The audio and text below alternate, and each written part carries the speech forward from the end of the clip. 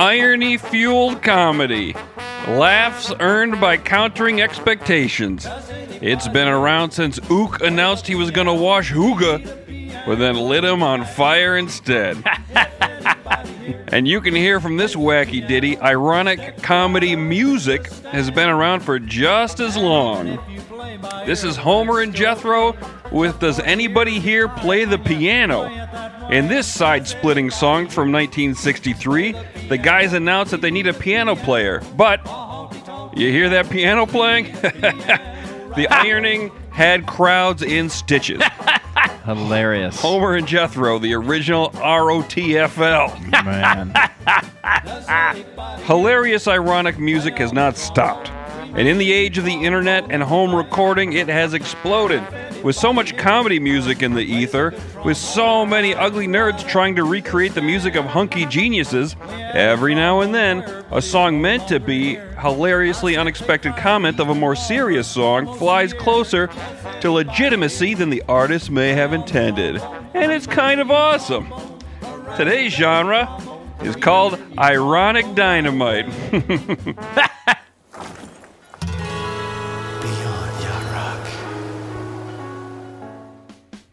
Beyond Yacht Rock, great genres. We shove songs into those genres and count down the songs.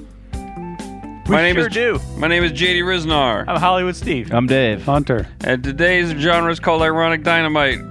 I'll talk about that in a minute. But first, Steve, we created the term yacht rock, so Steve's gonna throw a bone to the yacht rock genre. What do we have here, Steve? Well, remember back in Yacht on Yacht Volume 60 where we talked about Daft Punk's Fragments of Time, and I got really passionate about it, and I wrote a whole big long thing presenting my case as to why it's yacht rock. You did? Yeah, I did. Weird. I don't remember that. I don't either. I sure do. Because you talked me out of presenting a long case because you just wanted to get through the episode. That doesn't and sound like anything that's ever happened. Only about half the audience listens to the minisodes. Why don't you save this for a bone throw?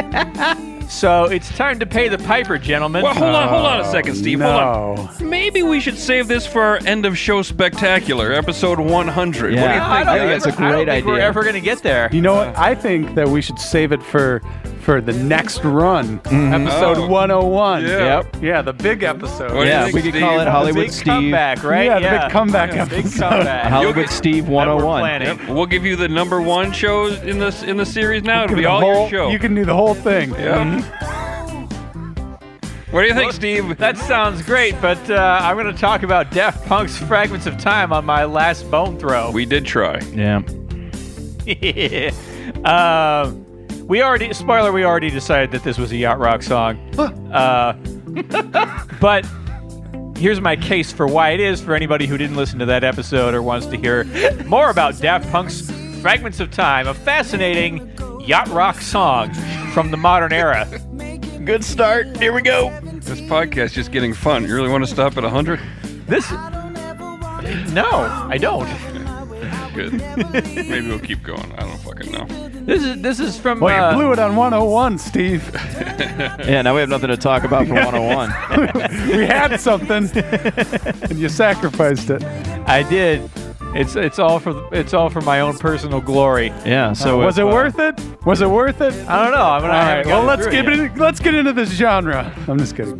Go ahead. This is from the 2011 album Random Access Memories, and this particular track, Fragments of Time, is a collaboration with co-producer and singer Todd Edwards, who previously worked with Daft Punk on the track Face to Face, which was a #1 hit on the dance chart, and for my money is the best song on Discovery, which for my money is their best album. Todd's production style is known for taking tiny little sample snippets and assembling them together like an intricate mosaic, which is part of a larger dance music subgenre called micro house, I think, as far as I can tell. I don't know dance music It's subgenre also a very movement in hipster home building. Yeah, a friend of mine bought Oh. a 600 square foot home, and he's 6'4". Dumb. well. Bet he feels like a sucker. A lot of outdoor living space in Southern California. So. Yeah.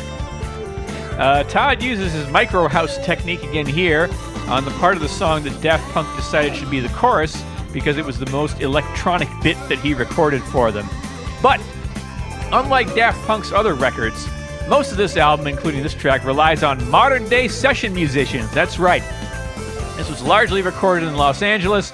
They were consciously trying to evoke the late 70s and early 80s. They wanted a, quote, West Coast vibe, and named some of the album's influences as Fleetwood Mac, the Doobie Brothers, the Eagles, Michael Jackson, and Steely Dan. Yeah, that sounds like somebody who doesn't know what yacht rock is right there. It sounds like somebody who's going to end up about 60% yacht, which is, I think, about where we put this song. Their electronic instrumentation was limited to some vocoders and a drum machine. They also had a live session drummer, too, and they had their own custom-built vintage-style modular synthesizer. Like, they literally built a synth from scratch that would sound appropriate to the era. I gotta say, there's nothing wrong with drum machines in yacht rock. Steely Dan used one on Gaucho because Donald Fagen loved the precision. Mm-hmm. And synthesizers are fair game too, especially in the Hold the Line with Steve Porcaro programming the shit out of them. He programmed the shit out of everything. Yeah. Drum machines. Hey, can we get back to this idea of micro house real quick? Yeah. So my friend's got this 600 square foot house, and it's a great place. It's really well done, excellent use of space. But he has two friends in town right now. You know where they're staying? At your house. Your macro house? So I kind of think maybe this micro house thing might be a load of shit. Somebody sent me a micro house and said, I'm thinking about this. And I just ripped into him. Mm-hmm. Yeah. How much did that micro house cost? It's like $70,000. That's not so bad. That is... I'm not gonna start ranting again. If it's in this town. Where is it? It doesn't matter. What's the address? Don't No live way. like that. No If you're way gonna you're live like that, move somewhere else to get a better job. Do something else. Don't live like that. That is not how you want to live. Just to say you're in California. All right, so Daft Punk, huh? I researched the personnel on this track because it's modern day yacht. So you're thinking, I know what you're thinking. You're thinking 2011. There's no way there's anyone relevant in this day and age on this track. It's like But- you're inside my head. Exactly. But I've known you for so long, I can't help but think like you. So long. So on guitar, we have Paul Jackson Jr., who played on Thriller and Bad and Dangerous. Not to mention the David Foster produced Chicago 17. On bass, we have Nathan East, who was the touring bassist for Toto from 2010 to 2014. Never heard of him. Never mentioned him ever. He's a very important late era yacht rocker, Hunter. Oh, I'm sorry. You gotta hit your memory a little bit harder. And there's also a second bassist named James Genus, I think. Two whose bassists. Studio credits are his are mostly jazz, but he also plays with the Saturday Night Live Band. I think they refer to that as double bass. Does it have 8 strings? DB. Like that guy who jumped out of the plane with the money? No. DB bassist? Double bassitration. Double bassitration. Lots to think about there.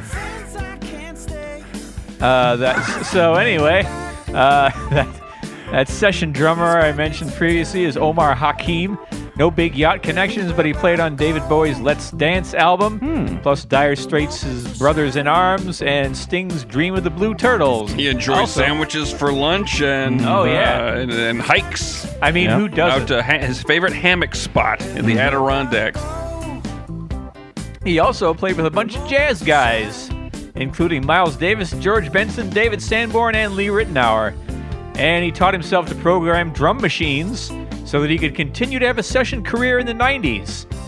And in true yacht rock fashion, this song also has an extra percussionist, except instead of getting Paulinho da Costa, they just got some dude who goes by the name Quinn. That's it. Ugh. It was hard to look him up. Daft Punk did not play their old school synth on this track. The only instrument credited is keyboard, and some of those little seagull sounding bits you can hear in there are not actually a keyboard. It's a treated pedal steel guitar played by Greg. There's like 8 different ways I can think of to pronounce this last All name. right, my guess, One. my guess is Go. One. Lice? Liaise. Lass. Leets. Leish? There's like 3 That's different 6. sounds. and 3 Lies? different- It's Leisz, for those of you following along at home.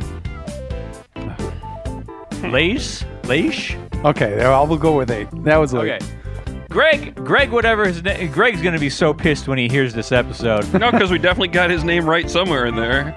Right? He'd be like, finally. We probably missed it. I finally got it right. It's funny because he actually pronounces his first name Grog. Grog has an ass ton of credits, including K.D. Lang, Matthew Sweet, Beck, and minimalist jazz guitarist Bill Frisell. So what this is all leading up to is it's hard to do much better in 2011 than assembling a group made up of this personnel.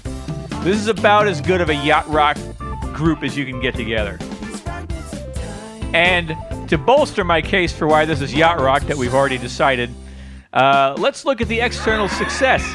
Yacht rock's ultimate goal is to make hits and win Grammys. Now, guys, I know you're laughing, but remember, Steve just pasted this from the document where he had to argue that this was a yacht rock song into this. Yeah, I'm not going to redo all this. That's why he's still arguing. Yeah, Okay, when you strike gold, you don't keep digging. I'm also arguing for all the people out there who have not listened to the mini-sode and need to understand why this modern yacht rock song is actually a yacht rock song. Like me. Exactly, because you don't listen to the mini-sodes. Because you don't care about yacht rock. Yeah. I shouldn't say you don't care about it. Yeah, I just don't like it. Yeah, you don't like it. It's weird to care about something you don't like, but there it is. Well, there's aspects I enjoy. It becomes convenient every now and again. Yeah. So yeah, this song was not a hit as a single, but the album spent 2 weeks at #1, and it won 3 Grammy Awards, including Album of the Year. So there's your fucking case, bitch. Okay, I'll give it 1,000. Then, hey, a shout out plus a recommendation to go read the piece on Hold our on. Captain's blog. By, Counterpoint. Let's hold on. Hunter's licking an imaginary pencil. I got nothing. Okay. That's good. So there's a piece on the Captain's blog by @YachtRockBot that mentions a very strong argument about how the entire Random Access Memories album is a genius late era yacht rock. So go check that out on Captain's blog, yachtrock.com. All right, you guys want to talk about the genre I came up with? Yeah. Regular ironic comedy music. Listen to this sweet song by Garfunkel and Oates. I bet you think it's about something nice and sweet. Pregnant women are smug. Wrong. It's called Pregnant Women Are Smug. Took a left turn. Garfunkel and Oates are mean to pregnant women with the lyrics in this song. They went there. Oh my gosh. I'm laughing hard because I thought this would be like a lullaby. Nope. The lyrics are biting, and the singing sounds like someone is trying. So, do you want a boy or a girl? Oh, it doesn't matter as long as it's healthy. Really? The way they sing. Those two things are related at all. It's not like one or the other. I mean, there's jokes in the middle. It's hard to listen to this song. Can't wait to hear someone They sing like somebody trying to get a laugh. So this is the epitome of what today's genre is not. This is not ironic dynamite. The jokes in this song are pretty good, but I loathe this style of regular ironic comedy music. It makes me feel empathetically embarrassed. This music cannot be enjoyed as music. It can be laughed at with. Oh, is it a boy or a girl? And you have to talk over their talking. I don't want to listen to it anymore. But no one's jamming out to Garfunkel and Oates in their winky singing style. Were you at the party where they played? Of course they played in your backyard. Yeah, it was very. Who else played in your backyard, Dave? No one here. They're funny. They're funny. That's my point. They're very funny. They're not rocking. They're not this genre. I'll see them do a tight 5, but I won't blast their album out of my Camaro. Yeah, their show was not without its charm. Cameo by John Oates, playing a pornographer. Ooh. I heard Cameo and word up. Then it went south after that. Yep. All right, today's genre is ironic dynamite. It's ironic songs that nail a musical style so well or make such a cogent observation or sentiment you can almost forget the songs were meant to be funny. They blow up the irony. That's why I call it dynamite. Also because dynamite is cool to say. Absolutely. So Tenacious D will not make the countdown today. What? And this song of theirs, Wonder Boy, is a good example of I'm why. waving. Oh, it's okay. They're still a good band, Hunter. I think Hunter's going on a fart walk. Oh, okay. Well, the ironic comedy appeal of the D is their sincerity. It's two goofball nerds truly doing their best to be rock gods. Therefore, Jack Black never sings in a winky-winky comedy voice, as he and Kyle Gass's voices are legit great, and their musicianship is super good, and they embrace it rather than undermining it by underlining the jokes. But here's the issue with the D.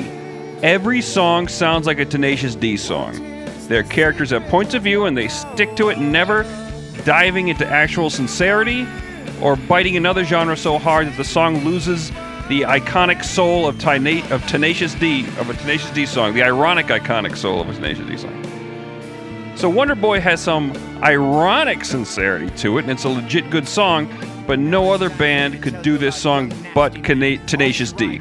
Therefore, their irony is not blown up by ironic dynamite. The irony of Tenacious D always remains intact. I feel like I've said that 1,000 times now. This is the foundation of their sound, and that sound is singular. I'm just driving home points here. Fucking driving in the nails. And though I thought like these guys in Ween would be gold mines for this genre, but upon reviewing their catalogs, I was wrong. No. So in conclusion, for ironic, Thank you. for ironic dynamite, Both bands have chops. we're looking for two kinds of songs. Songs by satirists nailing a style they're satirizing so well that the humor almost disappears, or wackadoodle performers erasing the usual ironic distance they bring to their music to create something authentic and sincere. So there's going to be a lot of that guy who plays the piano and sings songs about Congress. Oh, Mark Russell? Yeah. A lot of that guy. His cogent observations. Oh, I bet the Capitol steps are going to be on here, too. The Capital 2 steps. You might laugh a couple times at their songs, but when he gets into his Trump material, Ooh. not funny anymore. No. All right. Man. Any more? You have any other questions about this genre? All right. Questions are welcome throughout. Let's do a countdown.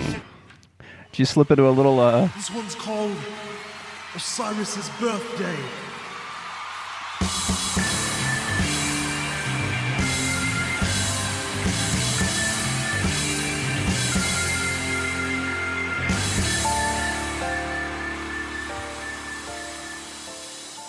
that's the way you do a bumper. Remind me, I gotta open this guy's email. I forgot to paste it into here. He's got a whole story behind these bumpers. Sounds We'll have great. you open it after the show. Yeah. The Beards. The Beards. They're a comedy band out of Australia that knows how to stick to a bit. They all have beards. This guy in Australia now, am I right? I love They Australia just now. keep putting it in every show now. I'll put an Australian band anywhere. From 2005 to 2016, they released 4 albums. The Beards, Beards, Having a Beard is the new Not Having a Beard, and good the one. Beard album. And every single song on those albums is about beards, like growing a beard. If your dad doesn't have a beard, you've got 2 mums. Touch me in the beard. To this one, you should consider having sex with a bearded man. The Beard's outward musical style is similar to Tenacious D's, a lot of acoustic guitar stuff, the ironic swagger, etc.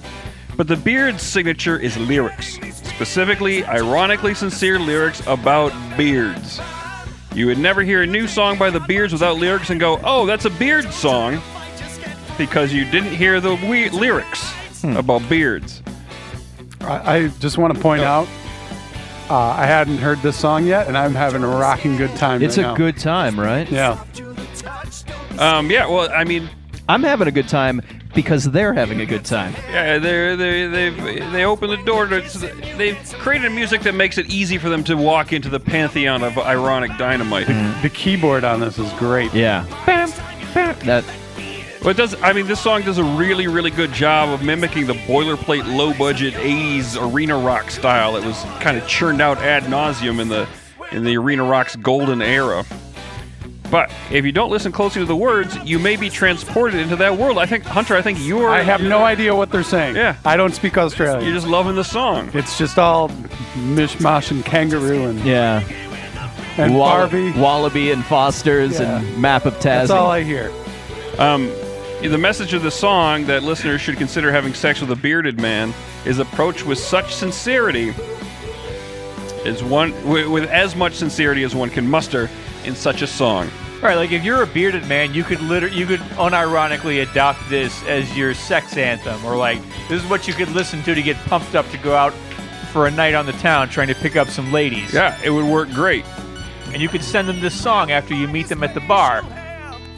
Like, hey, want to go out sometime? Here's what our first date might be like.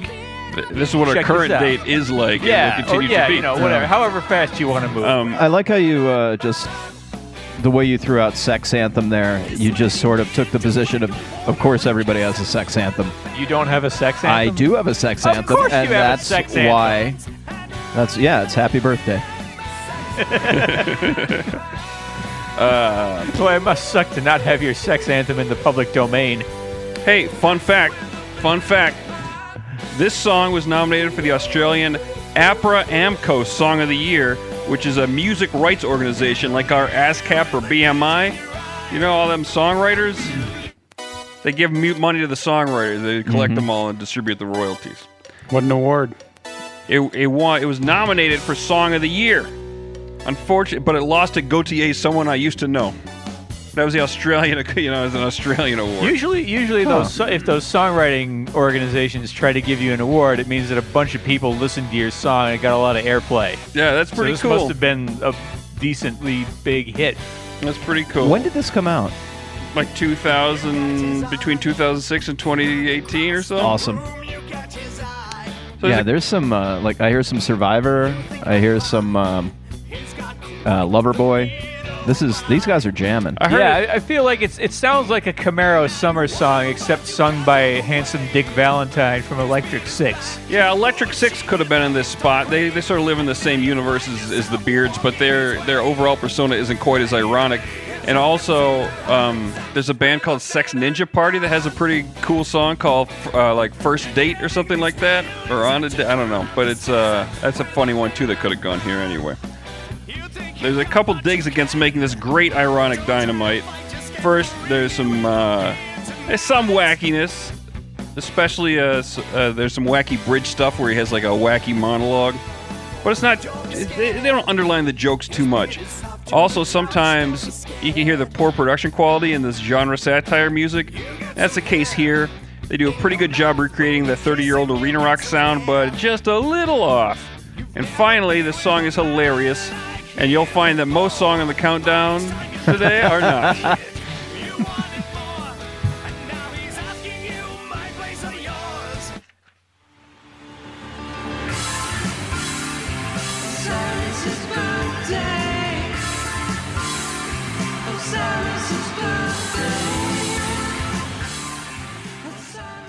Number 9. Is that from the Warriors? It I guess sounds I like don't- he wrote his own Uriah Heep song, except it's like an original composition. Cyrus's birthday is. I'll get you guys a story at the end of the show. Wait, you're hearing Cyrus? I thought I heard Osiris. It's definitely Osiris, but it's the guy from the Warriors, but Irish. Yeah, the first one was Cyrus's birthday, and then they said, "Oh, Cyrus." No, let's move on. Coming in at number 9, the David Lyons brand punk rock slot is the Dead Milkmen with the Conspiracy song. The Dead Milkmen have been around since 1983, providing lighter fare to greasy teen rebels and anarchists. They hit the scene with songs like Bitchin' Camaro and Taking Retards to the Zoo. Their vocals are very, very wacky sounding, winking all the way. Their sound was also a little lighter and janglier than that of a lot of punk, as it can be heard in their crossover hit Punk Rock Girl, which could be a sincere love song were it not for the goofy vocal style, which is just oozing with irony. Almost everything the Dead Milkmen sing sounds like, I'm actually too cool for this subject matter, so I'm going to make fun of it. Yeah. That's a lot of punk rock, though, isn't it, Dave? Yeah. But these guys are, I'm right, these guys are a little funnier for a rock and roll band, right? Yeah. Oh, absolutely. Yeah, like you get crossover between the punk rock fans and the Weird Al teenagers looking for something a little bit harder. It's because most punk rockers, they most of the time they spend their time going, Yeah. I'm so good. Oh, Yeah. look at me. I'm a big punk rocker. And these guys bottled it. And they turned it into a... Yeah, the big thing about punk is who did it first. Like the joke, how many punks does it take to screw in a light bulb? 99 to do it, and 1 to say he did it first. Mm-hmm. Or wait, 1 to do it, 99 to say that. Anyway, you get the point. Yeah. I got a couple fun Dead Milkmen facts about Ruined me. The Dead Milkmen album with Punk Rock Girl, it was called Beelzebubba. That was the first full-length album I ever bought with my own money. Ooh. I bought it on tape because that's when it came out, in the tape era. I got another fun fact. I talked my family into naming our dog Epi Sue after a character in a wacky, unlisted talk-ternative-ish track at the end of Metaphysical Graffiti, the album after Beelzebubba. Very nice. I had all these tapes, but they were like recorded from my friends' tapes. Oh yeah, I had a bunch of those, but these I've all bought myself. Bleach Boys was a favorite of mine. That's a good one. These are hilarious names to albums. Yeah. No, Bleach Boys is a song on Beelzebub. Oh, it's about the drinking hilarious bleach. Don't you want to songs hang on out the with the hilarious Bleach Boys, names that- baby? Albums. Bleach keeps you young, so I've been told, because no one who drinks it lives to get old. You don't know that Yeah. one? Good line. Yeah. And I mean, they're obviously a joke band. Their name came from, you know, the Dead Kennedys was the hardcore political band, and they're Right. the Dead Milkmen, and like albums like Beelzebubba and Metaphysical Graffiti, making fun of Led Zeppelin in that second one there. Yeah, full of jokes. Big Lizard in My Backyard. Yeah, they're also the reason I listened to Mojo Nixon. Yes, that's how I also discovered Mojo Nixon. They're It's a not, punk rock girl, right? Yeah. I remember that part. If you don't got Mojo Nixon, your, Your store could use some fixin'. Yeah. Mojo Nixon's good too, Yeah. if you like this sort of thing. these guys, they don't just do punk rock either. They do some genre satirization with like their song "Instant Club Hit." You'll dance to anything. That's a good song. And while I mean it's a very biting satire of club music, but I'd never mistake it for a club hit if I heard it. No, song- no, you wouldn't do that. And you know, honestly, that would be another. That'd be a good genre. It's like comedy songs that are about how easy it is to make a hit song that don't even come close to sounding like a hit song. No, it's so easy to write a hit song. Here I am singing a hit song. No, you're not. That's really hard to do. Ask Yeah, Diane Warren. if anyone could write an earworm, then there'd be a whole lot of people making a whole lot of money. Yeah. But now it's pretty much just Max Martin. So I chose this song for the genre because it sounds like a pretty straightforward punk song. Conspiracy Song. It was released in '92 during the Milkmen's sellout big record label days on Hollywood Records. That's when they got boring. This song is about conspiratorial delusions, which is pretty much the basic lyrical element of regular punk rock, in my opinion, from my observations. This is a little more over the top with the delusion, but that punk singing is so spot-on, garbled, and non-winky, one has a very hard time finding the irony. The irony has been blown up, boys, so to speak. Ironic dynamite. You starting to understand it now? I do. Can't act like a teenager forever. And I also think that's why Tenacious D doesn't fit, because they're not really ironic. They believe in everything they're singing. Their entire being is ironic, but they never leave that. Right. They never leave that sphere. They still do the work. Yeah. They do the heavy lifting. Drum solo!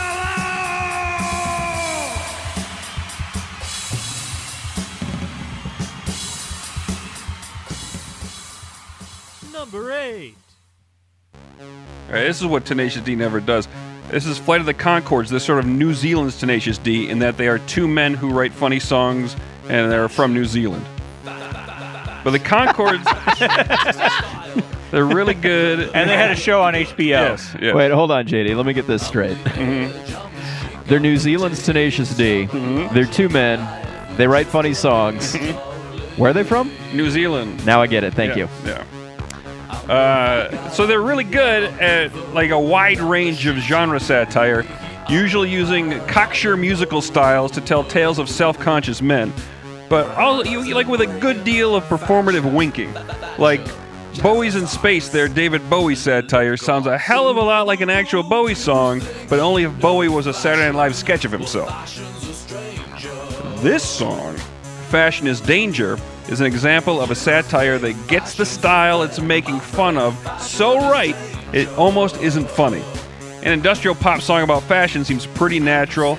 There's not a lot here to distinguish a Depeche Mode fashion song, say, from one imagining what that song might sound like, which is what these guys are doing. There's a couple winks, like Jermaine shouting jazzercise in a wacky way, but for the most part, it's just a boring song about fashion.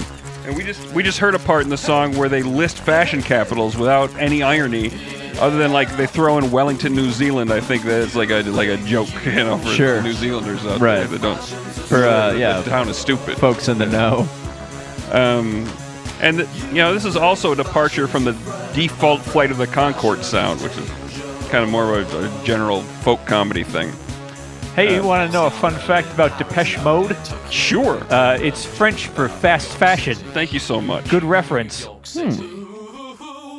The fun in this song comes when you see these two sad sack hipster losers perform this style that's usually reserved for artsy, good-looking fancy pantses.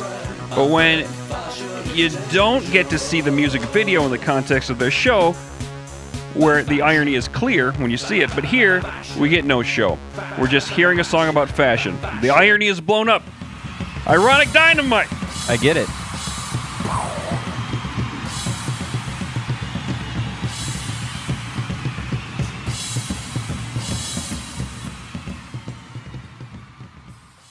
Number 7. The darkness. Love is only a feeling. First, we have to argue about whether or not the darkness is ironic, boys. Well, I think they're ironic about hair metal the way that Yacht Rock, the show, is ironic about yacht rock. Like, we think this stuff is awesome, but we also know what the popular perception of it is. So in order to get people to like it, we have to trick them with comedy until they've listened enough to realize that, oh, hey, this is actually pretty awesome. Yeah, and I think to jump on Steve's point, much like Yacht Rock, you don't put that kind of time and commitment into something if you're straight up mocking it. They may be tongue-in-cheek, but they know what they're doing and they love it. I don't think they're mocking it, but I think they're a caricature of music's past. Yeah, straight up mocking it would be like Steel Panther. They just, and even them. They It's have kinda- pretty. it's kinda they like- could have hit in there. It's kind of like, hey, we know this stuff is ridiculous, but we love it, and we're going to do it, acknowledging that it's ridiculous, but we're also going to do it. We're also going to do all that stuff sincerely and on purpose. And they probably base a lot of their personas and image on other rockers that they all picked their Yeah, you look their at them. vision board of stuff. And They look like a hair metal village people, the darkness. Yeah. I was walking across the Paramount backlot one day and I heard the song, I believe in a thing called Love, playing like through a PA. I'm like, what the fuck's going on? And I rounded the corner and there were like 300 people in the middle of the town square and the dude from the darkness on top of a guitar, on top of a car singing. They were doing some Super Bowl commercial and it made me so fucking happy. I love Hollywood. You see, but there is something to be said about when it was happening non-ironically. That is awesome, and then when it happens totally like knowing that they're just doing something awesome because it happened. It was awesome before. I'm just doing it again. My wife walked down the aisle to, I believe in a thing called Love, not because she thought it was funny, because she thought it was fucking awesome. I'm just saying it's not as good as the original because they'll never be embarrassed for what they were doing. But all those guys who were doing it at the time, they're a little bit embarrassed. Yeah, they were just going all out to get laid and have a good time and make like the music that made money back then. That's really cool, and it's cool to see people try it again.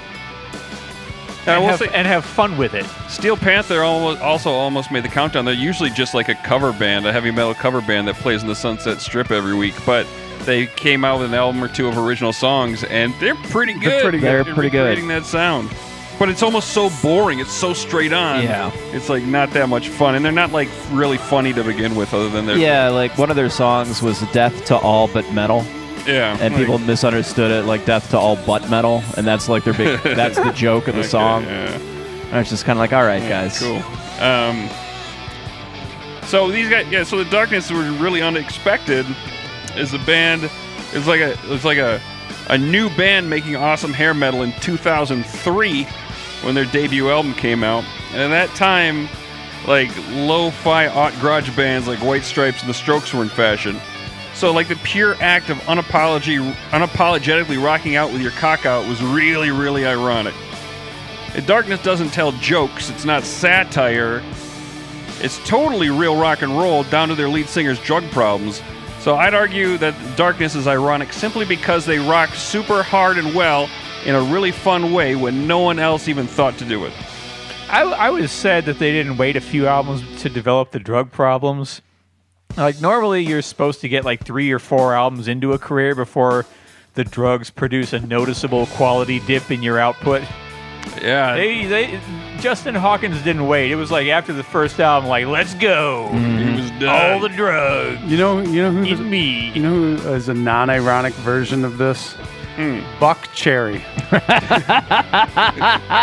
Is Buck Cherry of this era, sort of? They're A little bit earlier. before. They were Slightly late 90s. before, but I mean, it was like same. But yeah, they like with the neck tattoos and the scarves and the cocaine. trying to play on the Sunset Strip. yeah. Like, They just had no friends. They were the only ones. I didn't like Buck Cherry nearly as much as The Darkness. No, No, Buck but Cherry they- was.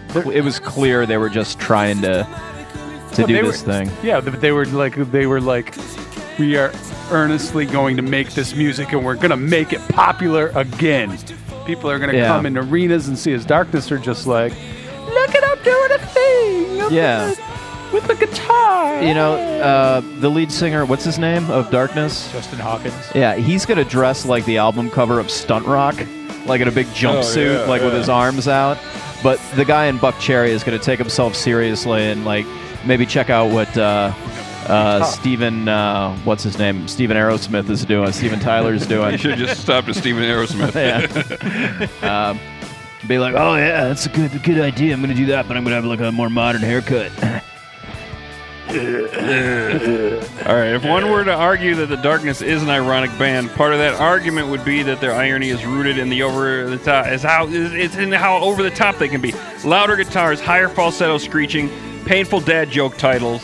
A song like "Love on the Rocks with No Ice" is silly in the context of a hair metal band of the out of their era, but in the 60s or 70s, the song might have made an unironic splash for a kid like Tony Bennett or Neil Diamond. Are these guys British?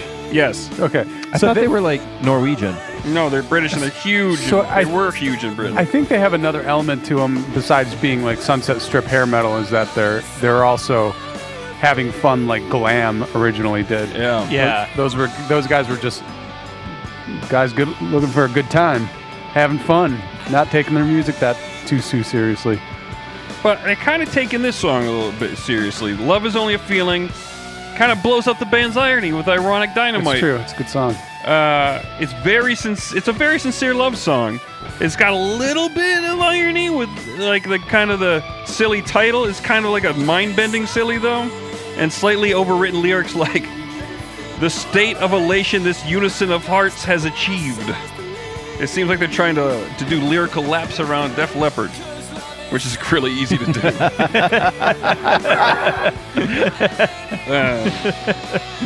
But unlike their smash hit, I Believe in a Thing Called Love, Love is Only a Feeling presents as a very sweet, very normal love song that made it to number 5 on the UK charts.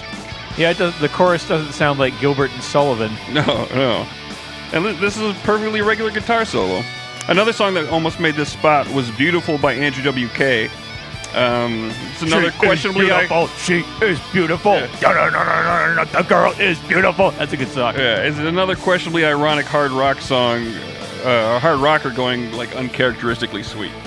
He's got a sweet heart, that Andrew WK. He really does. Yeah, very emotional fella. Loves very, very... He loves with a childlike naivete that is charming. Death was born today. We'll watch him grow. We'll watch him play. When he's older now, he'll see us. Number 6. Still singing about Cyrus? I think so. So this is The Lonely Island with Turtleneck and Chain. It's our old Channel 101 rivals, The Lonely Island. And they sure did win that rivalry. Yeah. Well, because they're talented. Yeah. They're very, very good at satirizing pop music, modern pop music. And they took advantage of their spot on Saturday Night Live to get access to the hottest musical talent so they could really get the stars who gave any pop song top 40 legitimacy. They got T-Pain for I'm on a Boat. His voice was omnipresent on the top 40 radio at that time. It underscores the importance of writing your own songs instead of coming up with all your best ideas based on other people's copyrighted material. Yeah. Motherfuckers. Being funny, too. There's also that. Wait, who are we mad at right now? Nobody. Who's a motherfucker? Nobody. Those people with all that talent. Oh, okay. Yeah, Steve's mad at their talent. So for this song, they nailed down Snoop Doggy Dogg. He's another distinctive guest rapper who's featured on a ton of top music. This song is called Turtleneck and Chain. It celebrates a fictitious culture where turtlenecks, thin chains, and light beer are the coolest things in the club. Now I know what you're thinking, fellas. That's hilariously ironic because turtlenecks, chains, and light beer are so very uncool. Oh, you're in my head now. But here's the thing. What's declared cool in the clubs is so arbitrary. You can literally list any three things, repeat them ad nauseum over a hot beat, and 95% of the people listening, unaware that the band is funny, might think they're missing out on the turtleneck, chain, and light beer craze going on in the clubs. I seem to remember a couple of nights when you and I contacted each other and decided to wear turtlenecks out to a function. Yeah. So I'm pretty sure we're responsible for this. Did you go to the club? We went to... It was a bowling alley. Yeah, bowling alley. Oh, okay. I mean, some of the bowling alleys around here are like the club. They karaoke at the bar there. It was somebody's birthday, I think. I went to the, I was once invited to the Guys' Choice Awards, and I wore all black, including a black turtleneck and a nice brown blazer over that. I remember you sent me photos of that night. And shaved down my beard to a mustache. Mm-hmm. Wait, who put on the Guys' Choice Awards? Was that a It was like Spike TV? Spike. Yeah, it was Okay. Spike. Yeah, of course it was. Yeah, and R.I.P. I'll tell you this, fellas. Spike, Snoopy's cousin. Yeah. I was the only one in there that looked like a guy. Yeah. That's Everybody right. else looked like a woman with their jerseys. Ugh. So, in conclusion, in a world where turtlenecks, chains, and light beer are cool, this song is just a regular pop song. The beat's good, the rhymes are good. It's just a good, fine song. Drop an alien into the earth, give him a 2-week course on ironic comedy music, play this song for him, and he would say, "Oh good, I was getting sick of ironic comedy music. The Lonely Island makes me chuckle, but sometimes they fly a little too close to the ironic sun and get blown up. By what? Ironic dynamite." Oh, not the sun? Wow. Holy shit. 50 songs from 50 soundtracks, sounding and a tracking, here we come. 50 songs from 50 soundtracks, we got America on the run. Woohoo! All right. It's my last soundtrack song, so I wanted to pick one that meant a lot to me. I actually confirmed it with Hunter beforehand because I know this is from his favorite movie of all time. This is the Circle Jerks with Coup d'etat from the Repo Man soundtrack. One of my favorite movies and hands down my favorite soundtrack of all time. Dave, I just want you to know that I was going to judge you on which song you picked. Yeah? It's a good one. Yeah? Yeah, good one. There's not a lot of bad songs on there. Not, but there is a wide variety. Well, this is a culmination of a lot of things. This and song is in also- that porno movie that Hunters like so much. Yeah. That was a late joke, everybody. Oh, late joke. Because it's my favorite movie? Yeah, late joke.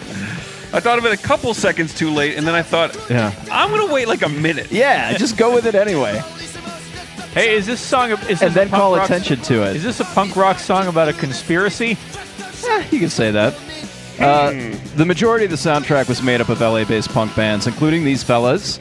The Circle Jerks are fronted by LA punk icon Keith Morris after he left Black Flag. I just finished his autobiography, and in addition to it leading to me getting on a guest list for a Ween concert in Portland a few months ago, Oh, my. it was just a weird, but it was a fascinating read. And it turns out everybody kind of hates Greg Ginn from Black Flag. And Keith Morris is still a working-class punk trying to make ends meet. And I've brought this up before with you guys, but it never ceases to amaze me that you can see people on TV, you listen to people that were in, like Keith Morris, that were in two massively influential bands, 3 now if you consider Off, and realize they barely get by, and explains why recognizable actors turn up working at Trader Joe's only to be shamed by people on Twitter. Oh, man. And why everybody in my hometown thinks I'm a millionaire just because I've been on Drunk History. Yeah. Make $700. Hey, 700 more than I got. That's not even SAG It's like an interview fee. minimum.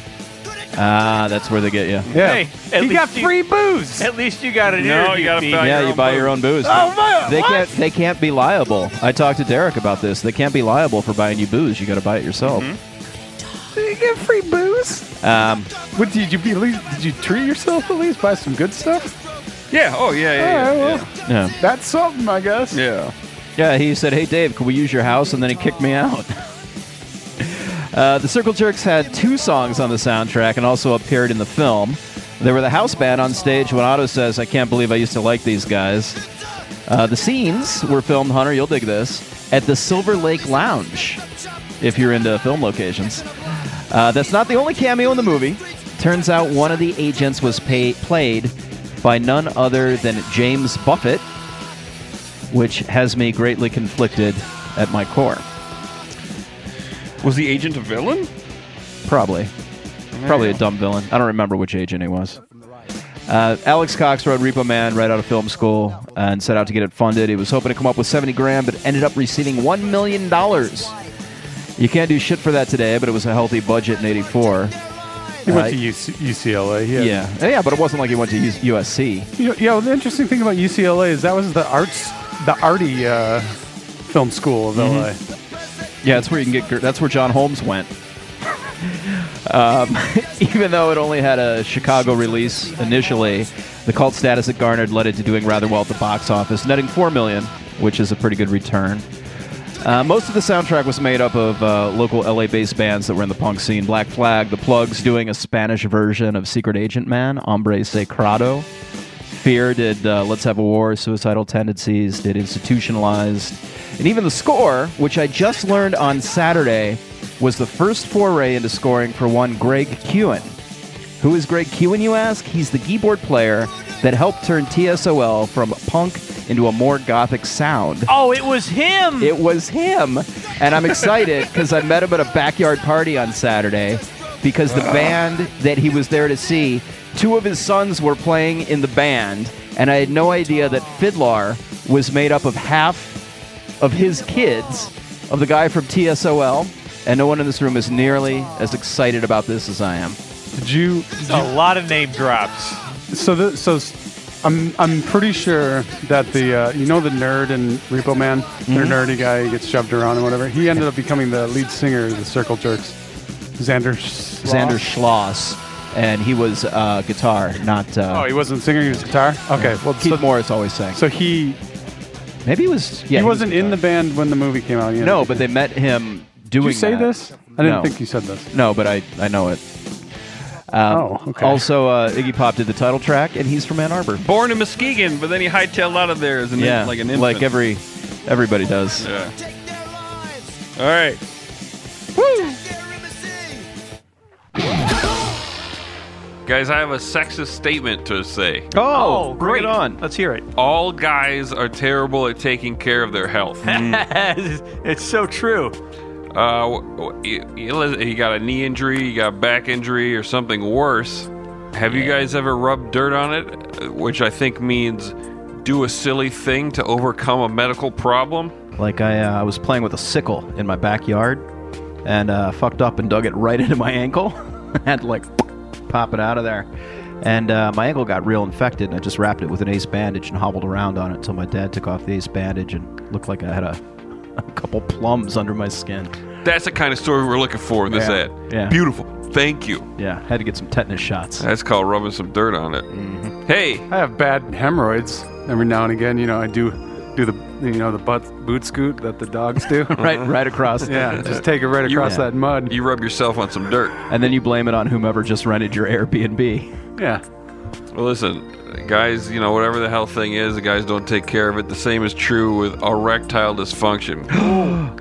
Studies show 70% of guys who experience erectile dysfunction don't get treated for it. Oh boy. Thankfully, You just get Roman angry. And that doesn't help at all. Roman created an easy way to get checked out and treated for erectile dysfunction. Roman is a one-stop shop where licensed U.S. physicians can diagnose ED and ship medications right to your door. With Roman, there are no waiting rooms, awkward face-to-face conversations, or uncomfortable trips to the pharmacy. But those are the best parts. Yeah. But it's okay. You just Skype from the waist down. Yeah. You can handle everything discreetly online. All you have to do is visit getroman.com/BYR. That's our promo code. Fill out a brief medical onboarding, chat with a doctor, and get FDA-approved erectile dysfunction medications delivered to your door in discreet, unmarked packaging. As opposed, it doesn't say boner pills for Steve on the envelope. For a free online visit, go to getroman.com/BYR. And even if you don't need it, you have some for later. We get money. You for a party with your buddies. That's getroman.com/BYR.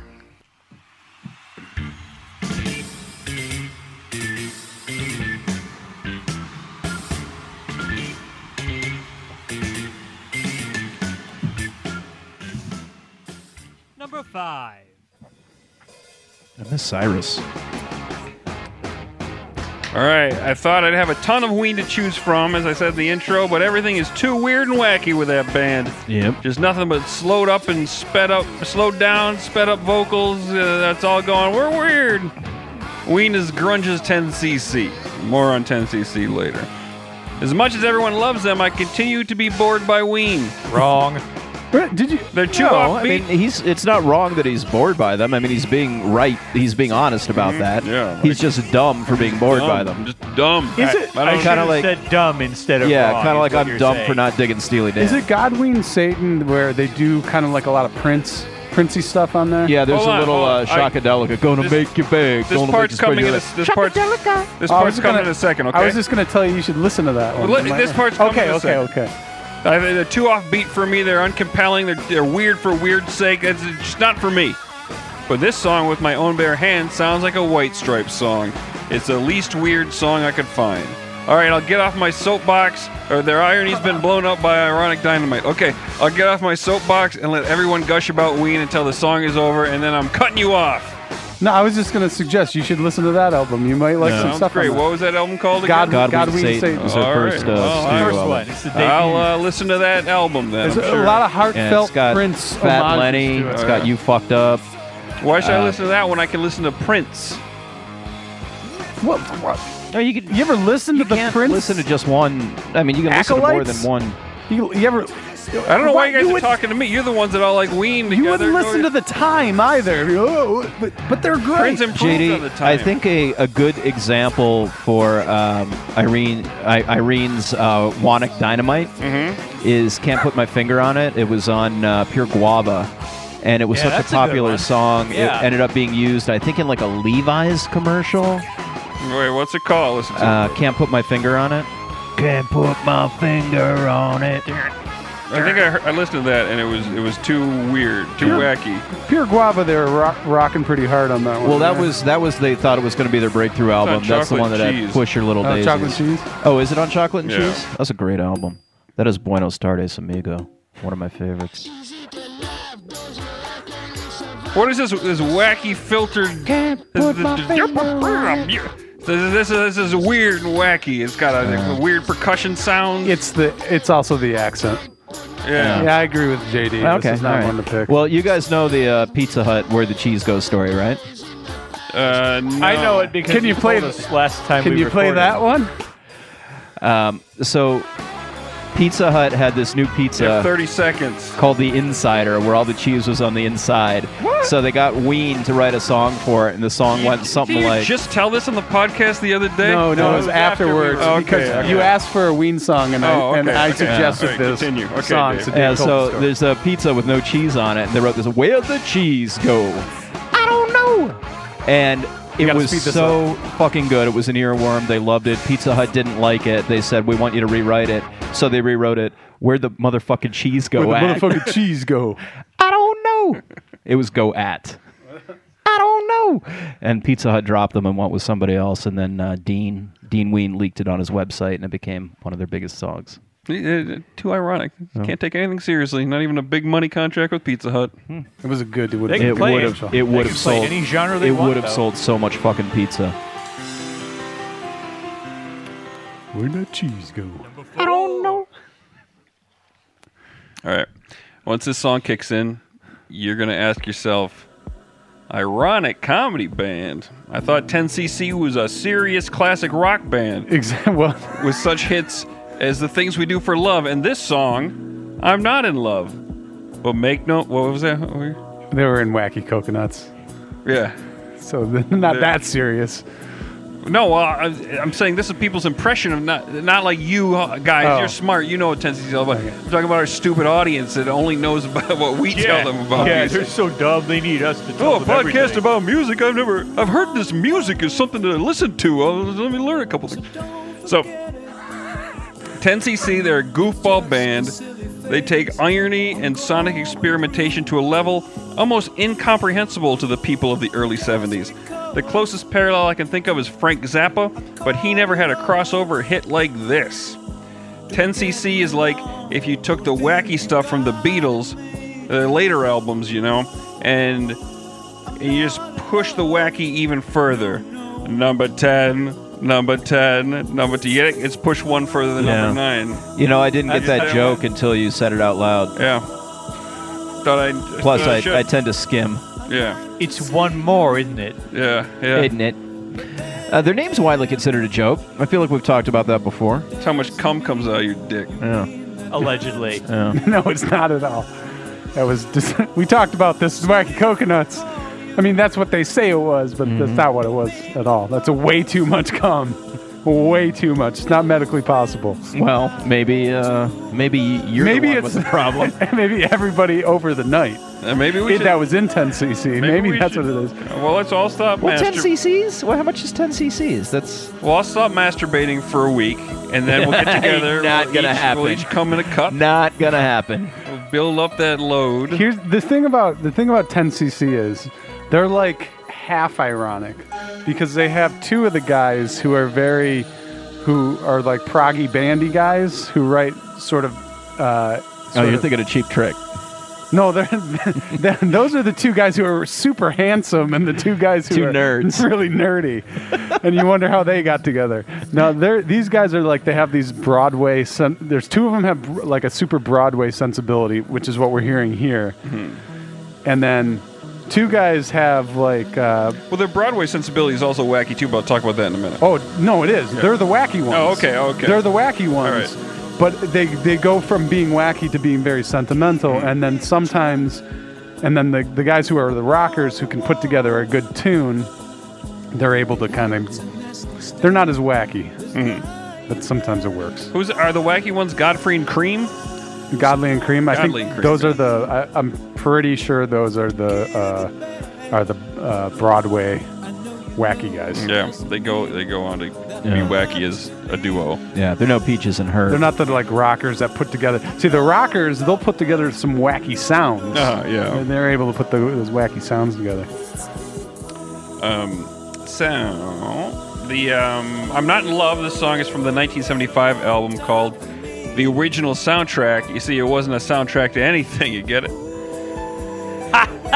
Yeah, Steve And knows. there's a lot of Broadway stuff on this. It's Yeah. like it's two albums. This is the second track on the album. The first is a 9-minute operetta with goofy voices called One Night in Paris / Part 2, The Same Night in Paris / Part 3, Later That Night in Paris. It's funny. It's a good album, though. I recommend listening to it. It's like prog rock for people who spend all day making fun of prog rock. I like to spend a nice day out in the sun making fun of prog rock. Oh, hell yeah. Yeah, Steve, you and I have both been to that party several times. Yeah. Oh, man. Hey, man, put on some Osric tentacles. I once walked in on my college roommate doing two things: shuffling to get rid of the Kleenex and lotion, and jamming out to Dream Theater with his friend. Oh, They man. got a new album. They were jamming out to. I don't know what was more embarrassing to walk He into. said, "Please pull out the Kleenex and lotion." I was at a bar with a downloadable jukebox one night, and we were playing that game where we were trying to outdo each other with the worst possible songs we could put on. I put on Dream Theater, and it turns out our dear friend Dave Seeger is really into Dream Theater. It's a very epic sounding band. Yeah, and he was like jamming out and like doing the air guitar. It was never looked at him the same way. Oh, He's so handsome. 10cc's first single off this album was called "Life Is a Minestrone." Have you heard that song? Yeah, it's good, but it's called "Life Is a It's Minestrone." wacky. Yeah, That was a wacky but song. so they're like, that's our first single. Life is a Minestrone. Minestrone. Do they sing it in your Giorgio Moroder voice, or? Yeah, "Life Is a Minestrone," pretty much. I don't know, but then this was their follow-up, and it was a big hit. Giorgio Moroder's real voice wasn't all that different. You hear goofball elements. You know, we're listening to one right now. 3 There's goofballs, more. 3 times for goofball for the goofball count. If you pay attention. So it's a straightforward song, but critic Robert Christgau, he wondered if stretching a non-satirical love song over 6 minutes was supposed to be the joke. But the Billboard charts didn't think so. Nope. The brain trust of 10cc broke off for him to Godly and Cream. We just talked about that, which was exactly as wacky as 10cc, and also wandered into a barrel of ironic dynamite every now and then, like with a beautiful song with a captivating music video called "Cry." And we'll talk about that next week. Goldman and Stewart were the two. Okay. Those were the more serious. Did they have a musician guys. solo or a separate duo? I don't think they probably just stayed as 10cc.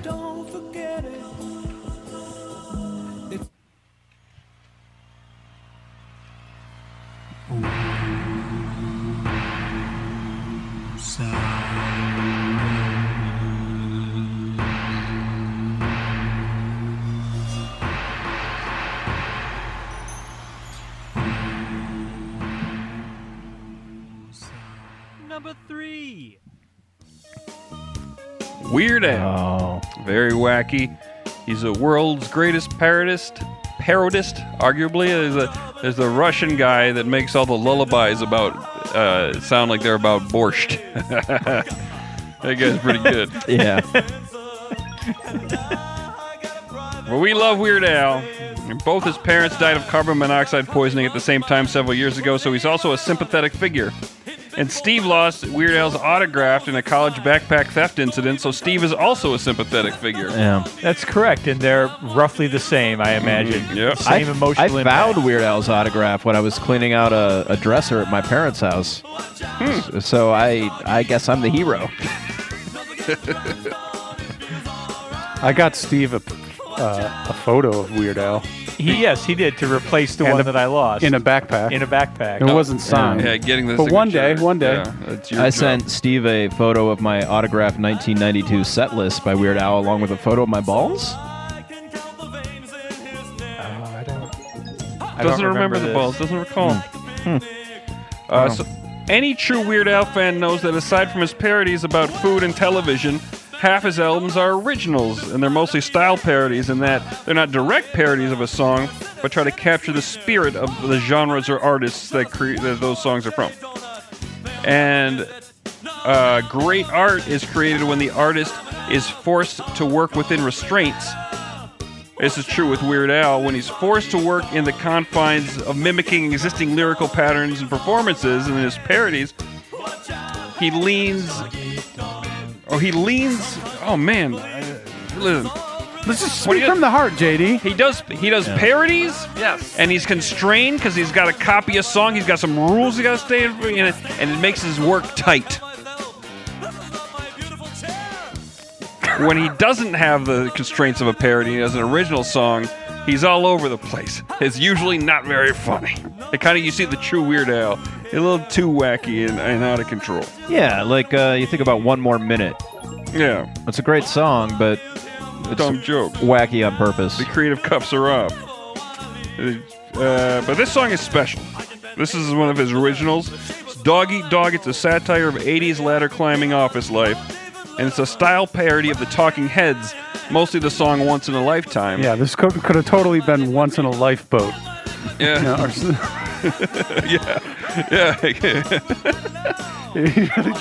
drop the ball on this. But he's like, Lifeboat's not food. It's not on TV. Maybe I'll just do an original. So he's pretty restrained in his wackiness here. There's a few times his voice goes into like a winky, wacky flutter, like when he says 80s comedy words like stapler. But this song, it really only contains one pop culture reference to David Letterman and one brand name reference to liquid paper.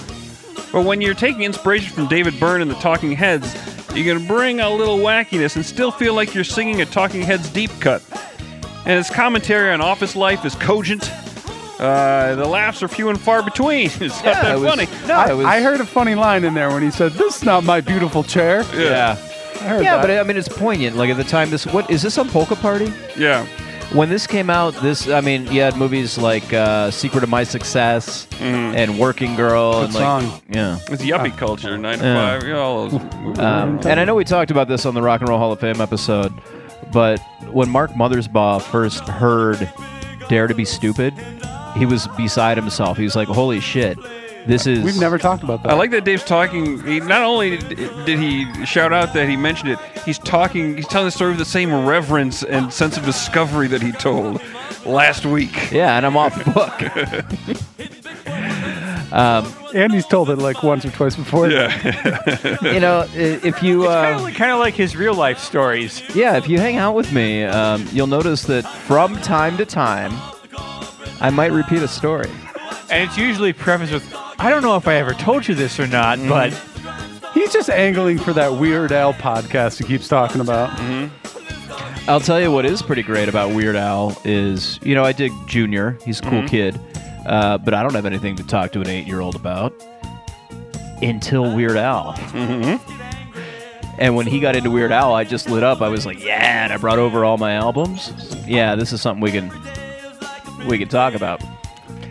Anyway, people that actually did the music he was parodying look at it as, oh my God, this is better than we even did.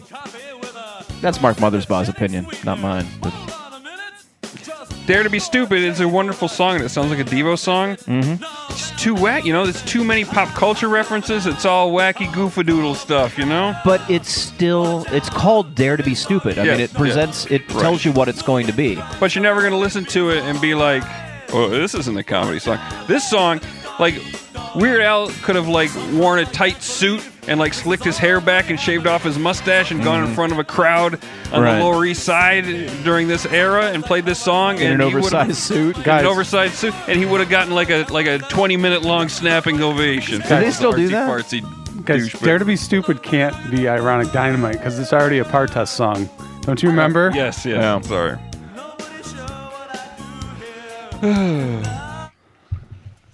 I keep a tight ship on my shows, boys. Good job, JD. I move on quickly. Yeah. Got to get your thoughts in quickly. It's because you have the button. Yeah. I always have the button, and you guys just need to point at me. And then you have move on. to hit the dead Really? spot That's a all bunch it of takes? times. Yep. The Fresh Prince is the O. Henry of 80s rap. His raps are not mere rhymes, no, they are stories steeped in such irony they would make a great failed attempt at a Twilight Zone script. I thought he was talking about the candy bar. I was going to say that.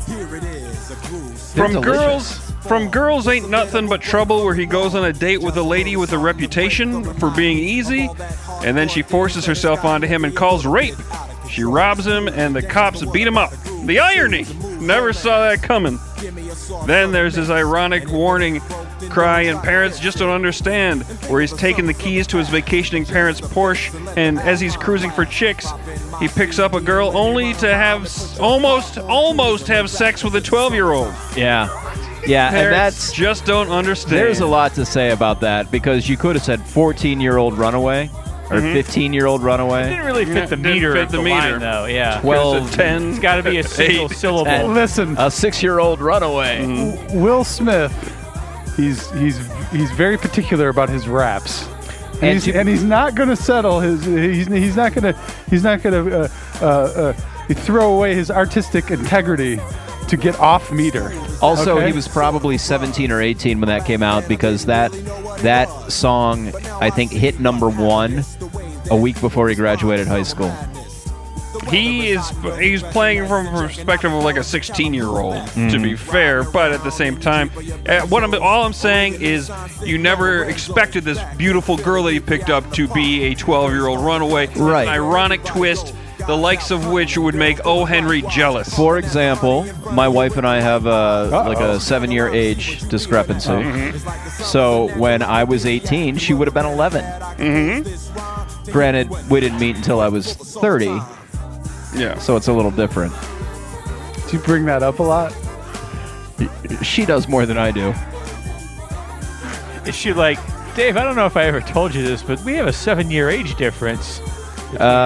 It's usually music and television based, like what we're into. Okay. And what we were into at what points. And the different things that you're nostalgic for. Right, like she thinks Clueless is a good movie. I think that's more of a girl thing. Yeah, my wife is 3 years older than me. 10 years older than your wife. Loved Clue. Yeah, I think that's Really? Clue's a girl thing. Yeah. Yeah. All right, Teen Witch. I think Teen Witch is of your wife's generation. Yeah. But also, former podcast guest Dave Holmes loves the movie. He's Which movie? Teen Witch? Teen Witch. He's older than us. Gay. Good point. The movie or Dave? Dave. Got it. I haven't seen the movie. Maybe we should move on. It's a good movie. Yeah. There's a lot of teens. I like the A lot song. of witches. The song "I Like Boys." That's a jam. Top that, the rap. There's a good. I remember there's a Mustang in there, an '80s Mustang. Yeah. You know, if you ever want a location tour of that movie, it was mostly filmed in Glendale. I can hook you up, Hunter. Oh, Sweet. Yeah. All right. Now, if you're looking for that Let's trademark talk about this Will song. Smith ironic twist in summertime, you're not going to find it here. Here, the prince tosses away. He tosses away that Humpty Dance-esque wacky lilt in his voice for a cool Barry White growl. the merry tricksters of rap. Because there's no Except irony. for right there. Yeah, that's a little wacky. But then, guess what? That's him going. You know the Fresh you know Prince you me. used to know. Say goodbye to him for this song. Well, yeah, and this song specifically, this is like what, 91, 92? Yeah, it's about 92, somewhere in 191, there. 92. Yeah. This kind of seemed like he was actually trying to do a hip song without any kind of jokey jokes. Yeah, it's just a song about a nice summer day. It's like Ice Cube's "It's a Good Day" without the implied violence and blatant misogyny. Yeah. And in Miami for some reason? This one? Yeah. Because every day is summertime in Miami. Is this the one where he says A1A? Like, no, that's That's Ice Baby, and it's not Miami by Will Smith. Oh, I'm thinking of the song "Welcome to Miami." Dave is a lame rapperist. Like he sort of has a prejudice thinking all lame rappers are the same person. Yeah, Vanilla Ice and Will Smith are kind of hand in hand in my boat. Rapping about Miami kind of sucks. Yeah. Yeah. Everything about Miami kind of sucks. Have you been? Yeah, Yeah. I got some pictures of all the lame stuff. That's stuff to take photos of. Little Havana, fantastic. My in-laws live in Kendall. I took a picture of a guy loudly on his cell phone in a lot of gold, wearing all white, picking his ear the entire time. Tell me about his cologne game. It was pretty strong. Yeah? Yeah. Just the smell of gold, man. Yeah. He kind of looked like Telly Savalas. Oh, cool. That's bit. kind of a cool guy. Yeah, fedora. No. Huh. Yeah. Wow. Yeah. Just letting his I got a dome picture of sweat him. I'll in the show you. Miami Yeah. sun. It was just being him. Man, that city might be underwater in our lifetimes. Let's see Yeah. how things play out. I'll probably have some new house guests at that point. They won't be guests at that point, Dave. Oh boy. This was Prince and Jeff's only #1 hit, boys. Though they did reach the top 10 with Parents Just Don't Understand and Nightmare on My Street, which was a bigger hit than Parents Just Don't Understand. Yeah. It was like number 4 or 5. Yeah, it wasn't until Will Smith went solo he started stacking up the #1s. This song, though, this song here, it made director Mark Rocco stand up and go, "This Fresh Prince guy, he's just the guy to play Manny the Legless Cripple in my new film Where the Day Takes You with Sean Astin and Laura Flynn Boyle and Ricky Lake." Mm-hmm. And a very serious film legend was born. Yeah, didn't he do like 6 Degrees of Separation shortly after that? Yeah, a couple of movies after that. Yeah, and then Independence Day. A big action star. He was definitely the biggest movie star in the world for a while. Yeah. So dropping your irony sometimes pays. Yeah, Quincy Jones comes along and says, "I'm going to make you a star. Stick with me." I can't do the impression. I'm gonna make you a star. Stick with me, Will Smith. Did he make Will Smith a star? Can what? Did Quincy Jones make Will Smith a star? Yeah, he was the one who's like, he should star in a sitcom. Let's develop a project for him. Oh, that's right. He was a producer on that. Yeah. I got some hot inside gossip. Oh, Wait. When Cameron Crowe had written a story about Marvin Gaye, and they wanted Will Smith to play it, but Will Smith declined, and it's kind of commonly thought that he was a little gun-shy from the movie Ali, and he didn't want to play a real person. He didn't want to play it gay. No, you're confusing the name with Marvin Gaye. He didn't want to play Marvin Gaye. Yeah, well, it was Marvin Gaye's dad that was a little. But I don't know what you're talking about. He didn't want after playing Ali. He didn't want to play gay. Sure. That's the way to say it. So he declined the role. Yeah. Yeah. yeah, I'm done with this song, aren't I? Mm-hmm. Moving I think we all are.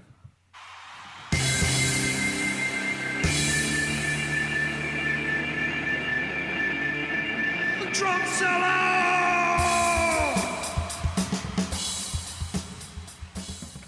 #1.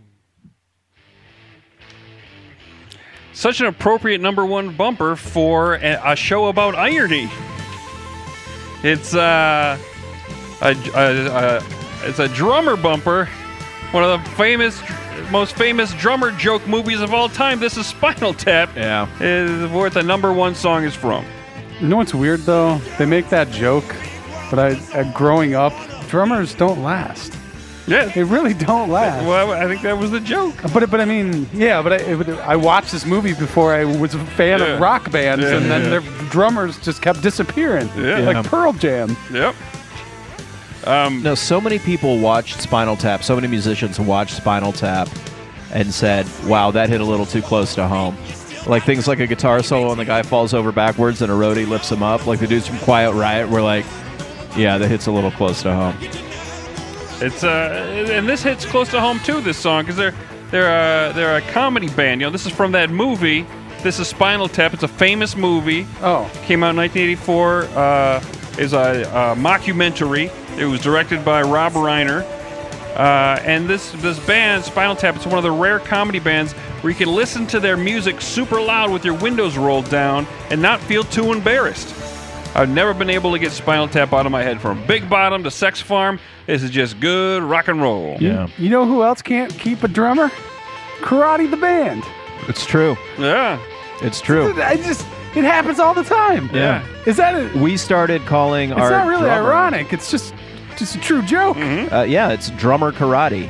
Because that's what it says on the shirts now. Well, now we haven't played in 2 years, but But you ordered new shirts.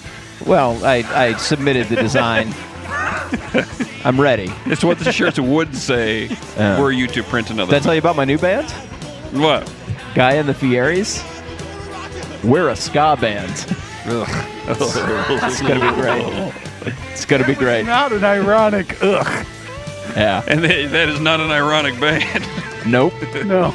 Oh my god, the last thing I want to see is Dave trying to look cool playing the bass in a ska band that he's given an ironic name to make it seem like he doesn't care. Oh. Yeah. Well, here, Matt. He's rubbing his don't forehead. worry about you it. can't see that at home. Don't worry about it because I'm not playing bass. I'm playing rhythm guitar. Either way, He's you're gonna be, palpating let's his try. You're temples. be looking cool. Or trying to look cool on the Oh no, stage. there is nothing cool about this. Oh wow. Spiked wigs and flame shirts. Anyway, no comment. I already wrote our first anthem. Okay, It's gonna what be is it great. called? Guy in the Fieries. No, the Well, anthem. your first anthem. Sing it for us. I mean, I know you Give us the title. You know you came up with the title first. Actually, we don't have the title yet, but All right, well, let's come up with the title. it's like GUYFIERI, and then repeat it over and over again. Get the crowd's fist pumping, How about and then the horns come in. How about we? So it's like your theme song, like "Hey, hey, we're the monkeys." Exactly. How about like, we like guys? Queen had the.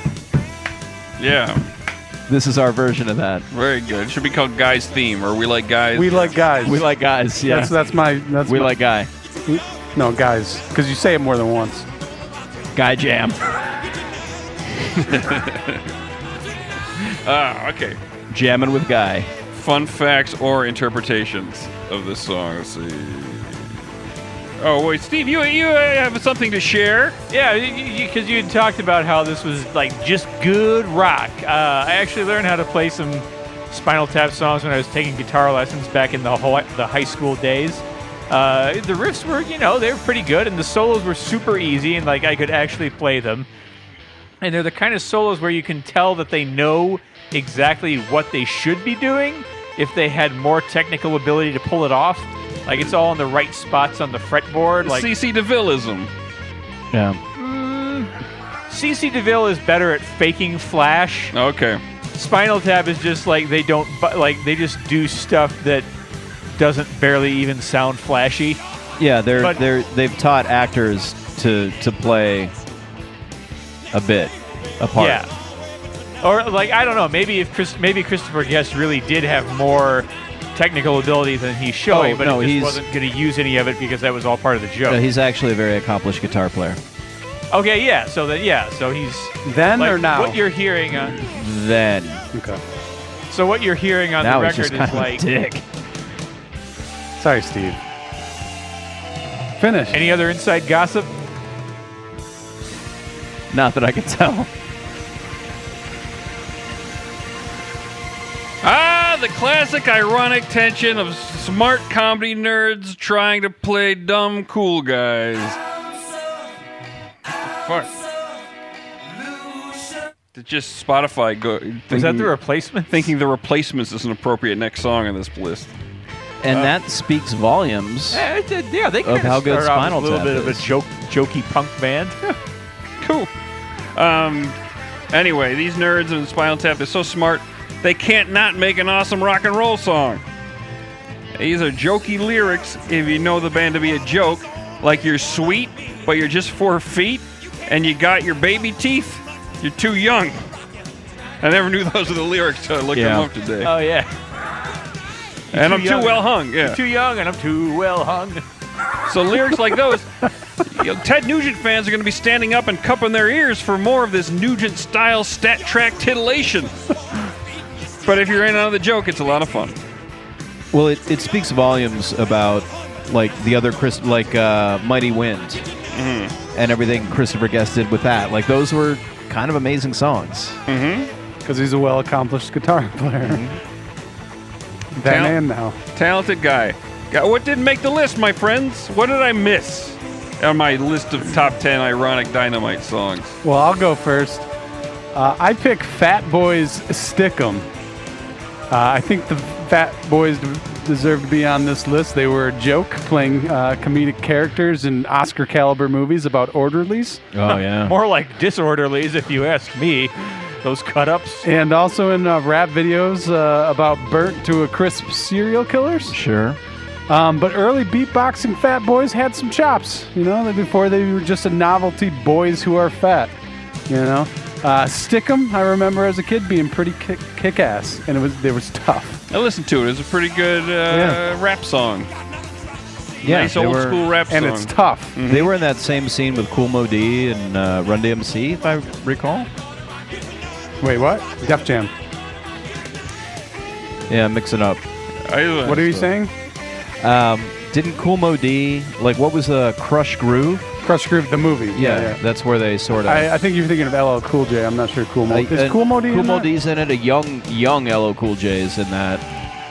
But the I Fat bet Boys. neither of those guys are in it. No, for sure. they For sure, absolutely LL are. is. I think Cool Mo D is as well. I could be wrong. I feel bad for the fat boy who isn't fat. There's one that's really not that fat, and he has to be in this band called the Fat Boys. Well, he was still like fatter than anyone at this table, and I really feel bad for the fat one. Well, two that guys died were- of a heart attack trying to crawl into a chair. Oh, yeah. Two guys weren't really that fat. I think they had to get fatter. That was. Well, that's why they That's did the that. unfortunate part of the that- Fat Boys. Listen, That video- you want to be in the Fat Boys, you got to gain some fucking weight, okay? You ain't fat, you ain't nothing. You remember the video $3.99 for all you can eat, where they just go to a buffet and just finish everything at the I buffet? feel like that was a scene in Disorderlies, or maybe not. No, it was a video that used to play on Nick Rocks. Steve, what I missed, Steve. All right, let's see if I understand this genre correctly. Okay, here he goes. So I'm going to nominate the Butthole Surfers and their first late night Headbangers Ball MTV hit "Who Was in My Room Last Night." That's a good does that, song. Does that count? Yeah, a good yeah. video. It does. Okay. It does. It's a That rockin'. video is wacky. Yeah, I rewatched it the other night. Yeah, it was it's pretty like good. it's like an acid trip. Yeah. We're taking it out of the context of the video, though. Have you ever taken acid? I So- have not. Okay. I played that song on Guitar Hero a lot. It's but it's like a legit good guitar song, and it's on an album called Yet. It's on an album called Chewin' George Lucas's Chocolate. Or no, there's another song on the album. yeah, called the Chewin' George album is Lucas's Independent Worm Saloon. Chocolate. Yeah. But like it sounds like they're trying to cash in on the Gibby Haynes just having sung on "Jesus Built My Hot Rod" not too long before that. yeah. And then I also wanted to, because I mentioned him earlier. What about Electric Six? Is everything too wacky for them? Because it clearly rocks. Hey, we talked about that a little, and the Beards and the Darkness kind of took their slot. Oh, okay. Like, okay. Even like the electric or the Flight of the Conchords, sort of like that fashion song they did. If I were to pick the best Ironic Dynamite song on Electric Six's first album, it would be Vengeance and Fashion. Pretty straightforward, cool rock song. We already have a fashion song to count that. I was trying to do variety. Yeah, you got to keep it. You did a good job. Okay, so I think I understand the genre. Yes, then. you do, Okay, yeah. good. I kind of want to bring up the Beastie Boys because They like the Fat Boys, part of that early rap scene where it was coming from sort of disco and not taken fully seriously. In the right Beastie because Boys. they were a punk band and then they decided to do rap and they weren't serious about it. Like their songs like Paul Revere or Hey Ladies, those were joke songs. They were just having fun. Yeah. Because it came out of disco. Fight for your right to party. Yeah, that was the protest song of my generation. Partest song. But I would say that Thank you, Hunter. they still had cool cred. That's why I would pick DJ Jazzy Jeff and the Fresh Prince. I mean, Fat Boys would have been a good choice, but I feel like the ironic to unironic ratio is stronger with DJ Jazzy Jeff and the Fresh Prince's usual fare in summertime. Right. Well, in that case, I would go with Karate the Band. But like if we were to talk about the Beastie Boys, I would have played something more like Bodhisattva Vow, like that, whatever that song is called, where let's just add Are you talking about what was on Hippie Hop? yeah. That's what's it? It's what are they? MCA. MCA, just like mumbling about some Buddhist crap. Yeah. Free Tibet. This is our free Tibet era. Yeah. Anyway, okay, good show, guys. Thanks for letting me talk about my genre. Should we be listening to music for the outro? This seems weird to be talking without music playing. I don't Get think used they to have. it. I don't think they have Stickum on there. Our next podcast, they do have Stickum on here. Ooh, that's a good song. Our next podcast is going to be hard news, so we're just getting used to it. Hard news. Hard news with the Yacht Rock guys. President Trump today submitted his questions to Mueller. Second round of questions to get. Oh, I hate that Trump.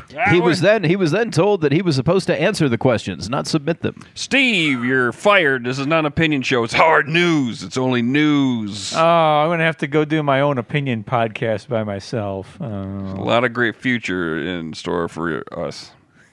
You lovely No. people. Hey, JD, if I can go back at the beginning, I think that was one of the most concise intros you've done.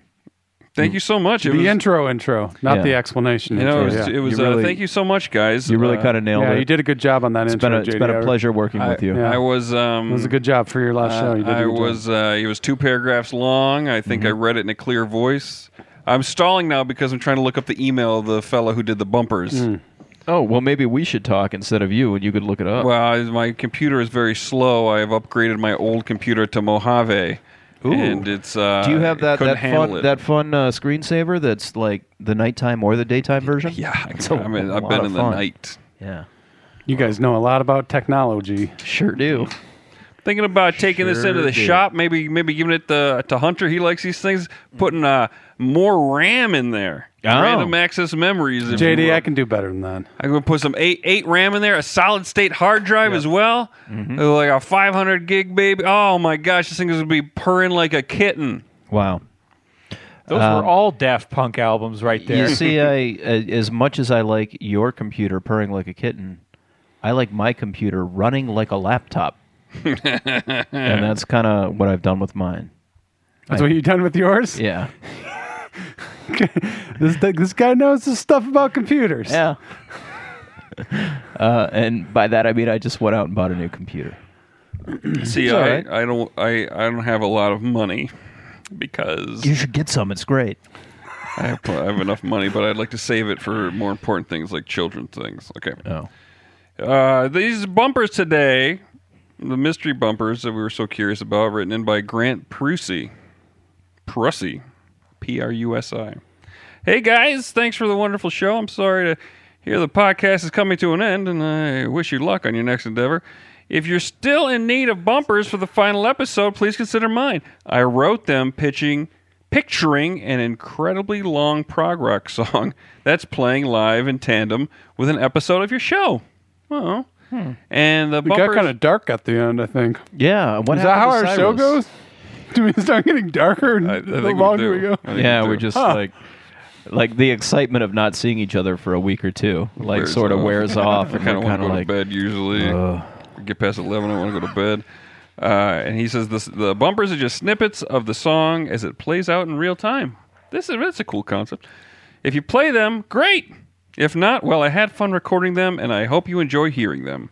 Don't have much to plug, but you can mention my SoundCloud if you like.